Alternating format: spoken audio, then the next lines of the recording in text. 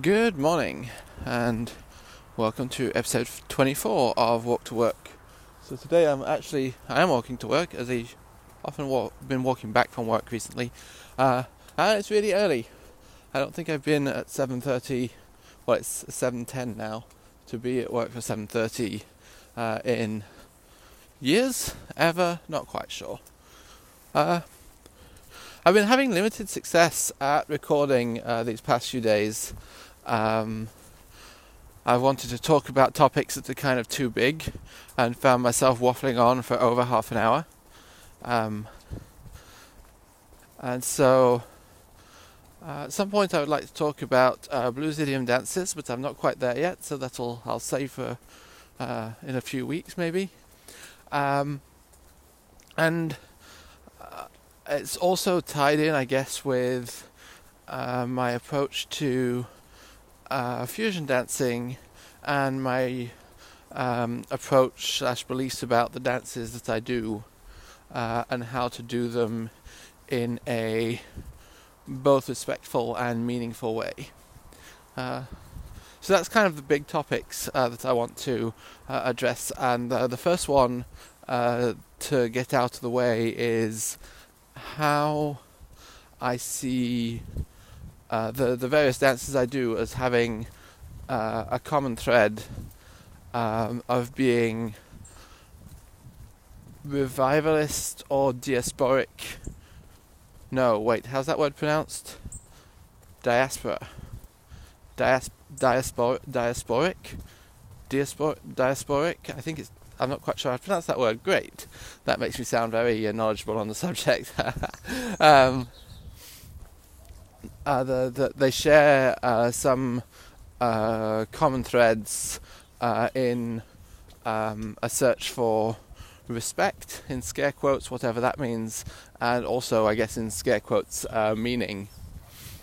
So I started dancing with Balfolk dancing, which is a variety of dances from France, and more widely from Western and to a lesser extent Eastern Europe. And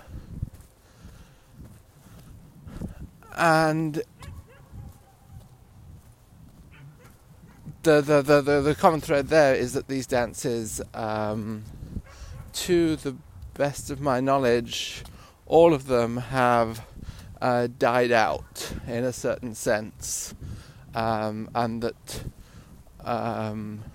what we're practicing currently is not the next step in the evolution of those dances, but a revivalism, a completely different thing. I'll get back more to that. When I moved to the States for a couple of years, then I couldn't do this Balfolk stuff that I'd been doing for 4 years at that point, and was looking for new dances, new forms of kind of moving, expressing to music in a community that felt welcoming. And so I found Lindy Hop and blues, and they're kind of also revivalists to a certain extent. Lindy Hop probably didn't die out as early as we sometimes think it did, but it kind of changed, gave way to other things, and was not so much being practiced and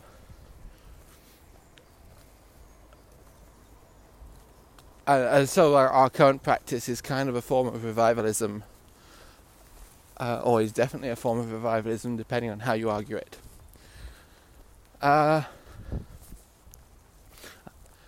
Then I found tango, and so tango is kind of doubly special.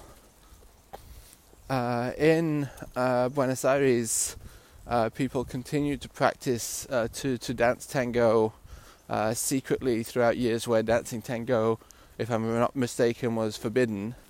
And then it was, as political regimes changed, people were allowed to dance tango again, but it was still kind of a secret working class underground thing. Many people in tango do not know, have friends that they've been dancing tango with and interacting in tango spaces with for years and years, and do not know their real names, do not know what they actually do. And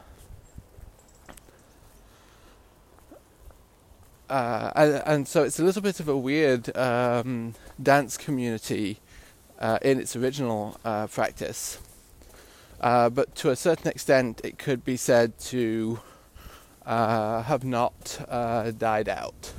Definitely changed, but there's been a steady community of people who either have always danced tango or have refound tango in their old age and left off from where they were before. But it could be argued to be slightly revivalist. And then tango has kind of spread out through the world, and to that extent it is diasporic. And so diaspora is usually used as a word to describe people who have emigrated and formed a culture based around their culture of origin in a new place. And so there's very much this question of when we what do we identify as, who do we identify with, who are our people, and how do our people stay our people or our community when we move to a new place. Particularly, so one of my big examples for this is people, Irish people moving to the States. People still identify to a large extent as Irish American. And there's some issues with oppression of Irish people surrounding that, so I want to be careful what I say on it. But generally, I think more than to other extents, Irish Americans think of themselves as Irish in a way that Irish people do not really think of Irish Americans as being Irish.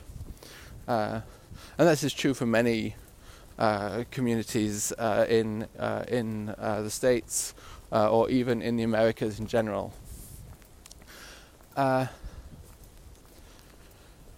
What I mean by diaspora dances...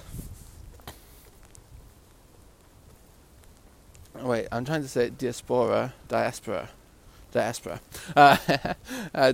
dances is not so much that people have taken their cultural practice and culture and reinterpreted it elsewhere, but more that people have taken the dance itself and are reinterpreting it elsewhere.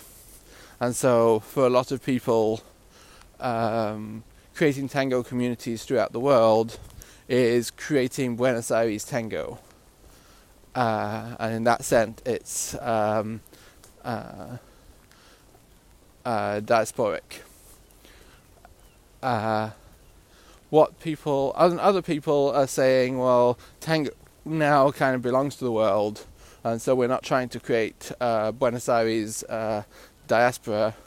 We are trying to just dance tango as citizens of the world, and there's I think a lot of problems to that view. I'm not sure I know tango well enough to really know those, to really comprehend those problems, but I have an understanding so far, and it kind of fits within this pattern. Oh yes, blues. Of course, blues is kind of both revivalist and diasporic at the same time. So blues might sound like it's revivalist, often in the way that we talk about it, but blues bars where blues continues to be played by African Americans exist, and African Americans move in those spaces, and so their dancing by and large is blues dancing, and they might call it dancing, or they might give it the name of a specific blues idiom dance. Not entirely sure. Have not participated in those communities at all, so I don't know what goes on beyond what people have told me.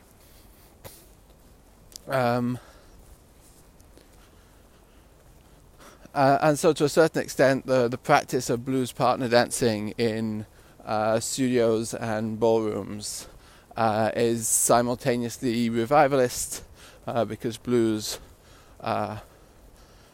formerly was danced in ballrooms, and we're dancing to kinds of blues musics and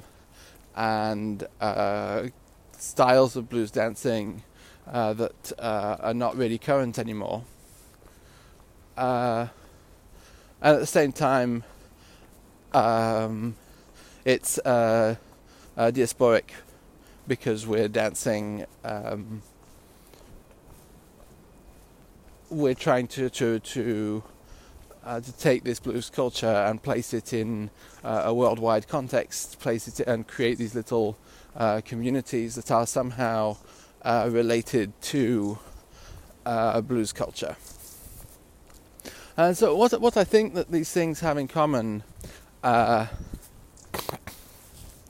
for one, there's kind of these dances are based on rhythm, and they're about creating rhythms as dancers that somehow match or complement the rhythms of the music, and as such are deeply tied to the rhythms of the music.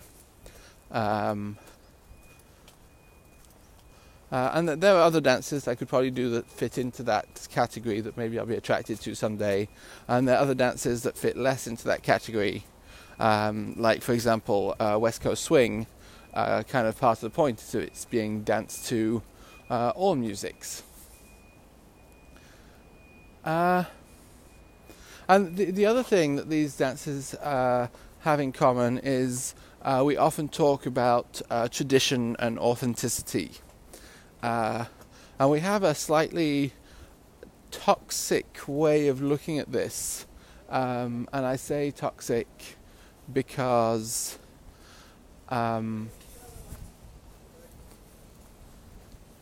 because it leads to good things and to less good things.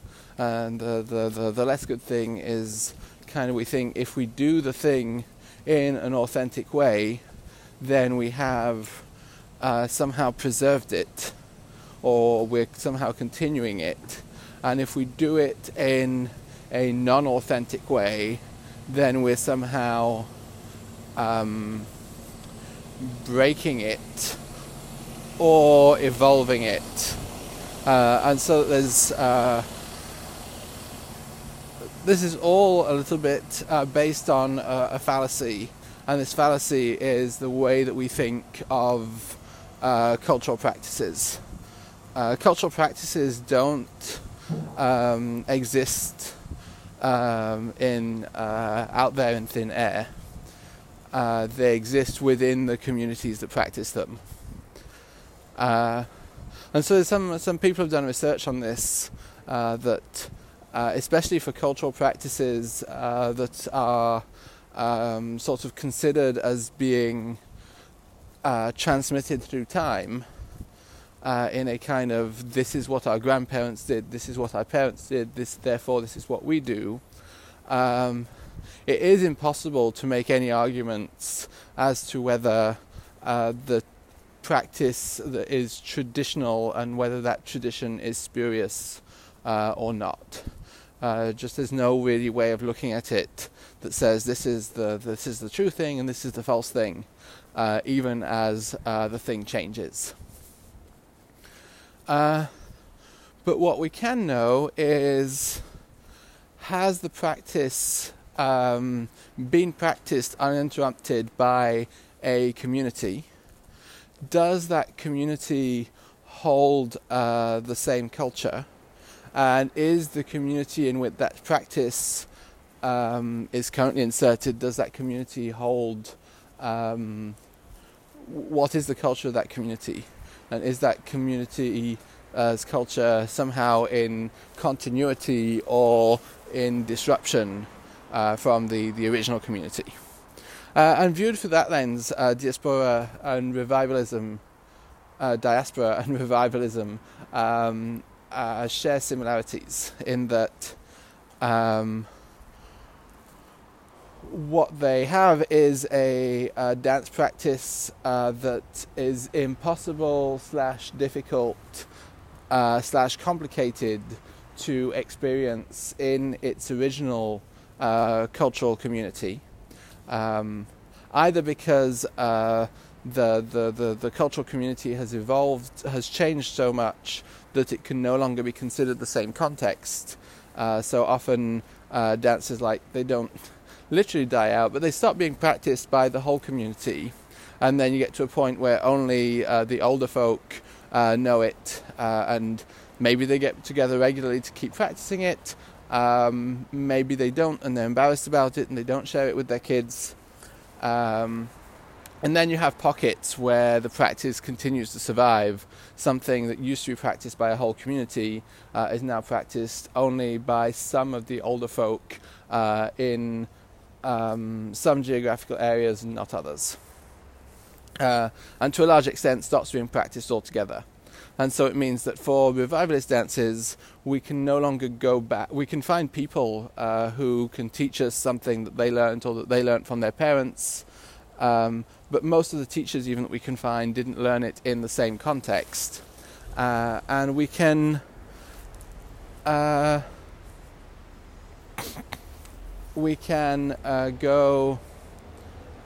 So we can learn from people, and we can try to learn the thing, but we cannot find communities of practice where the thing continues to exist in the same way. And the community that we're trying to create is definitely not the same people and the same culture as the originating community. And so that's true of Lindy Hop. We're not in 1940s Harlem, and we can't, or 1930s Harlem, and we can't go back to 1930s Harlem. And in some ways, that's a good thing. For French and European traditional dances, most of these practices died out before the First World War, or between the two world wars, and so they don't exist anymore. And for blues and for tango, when we're doing it in what I've been describing as the diaspora way, we're definitely doing this in a community that is different, in a culture that's different. And so we're trying to take a cultural practice from a culture, from a community, and we're trying to have that cultural practice exist in a way that makes sense in a different community. And there's issues around that, in that different communities have different values, and cultural practices, because they exist as practiced by communities, are very difficult to transplant from one community to another. And so I guess another way of calling these things would be transplantation dances, which sounds kind of terrible, so maybe I'll have a think about that. But that's what I would like to talk to kind of the second about, and kind of the second part of this is kind of about how we can practice these transplant dances in ways that are respectful and meaningful. And I have some kind of beliefs about that, which I'd like to share. If you have thoughts and beliefs, reach out, let me know. I'll see you next time. Till then, take care.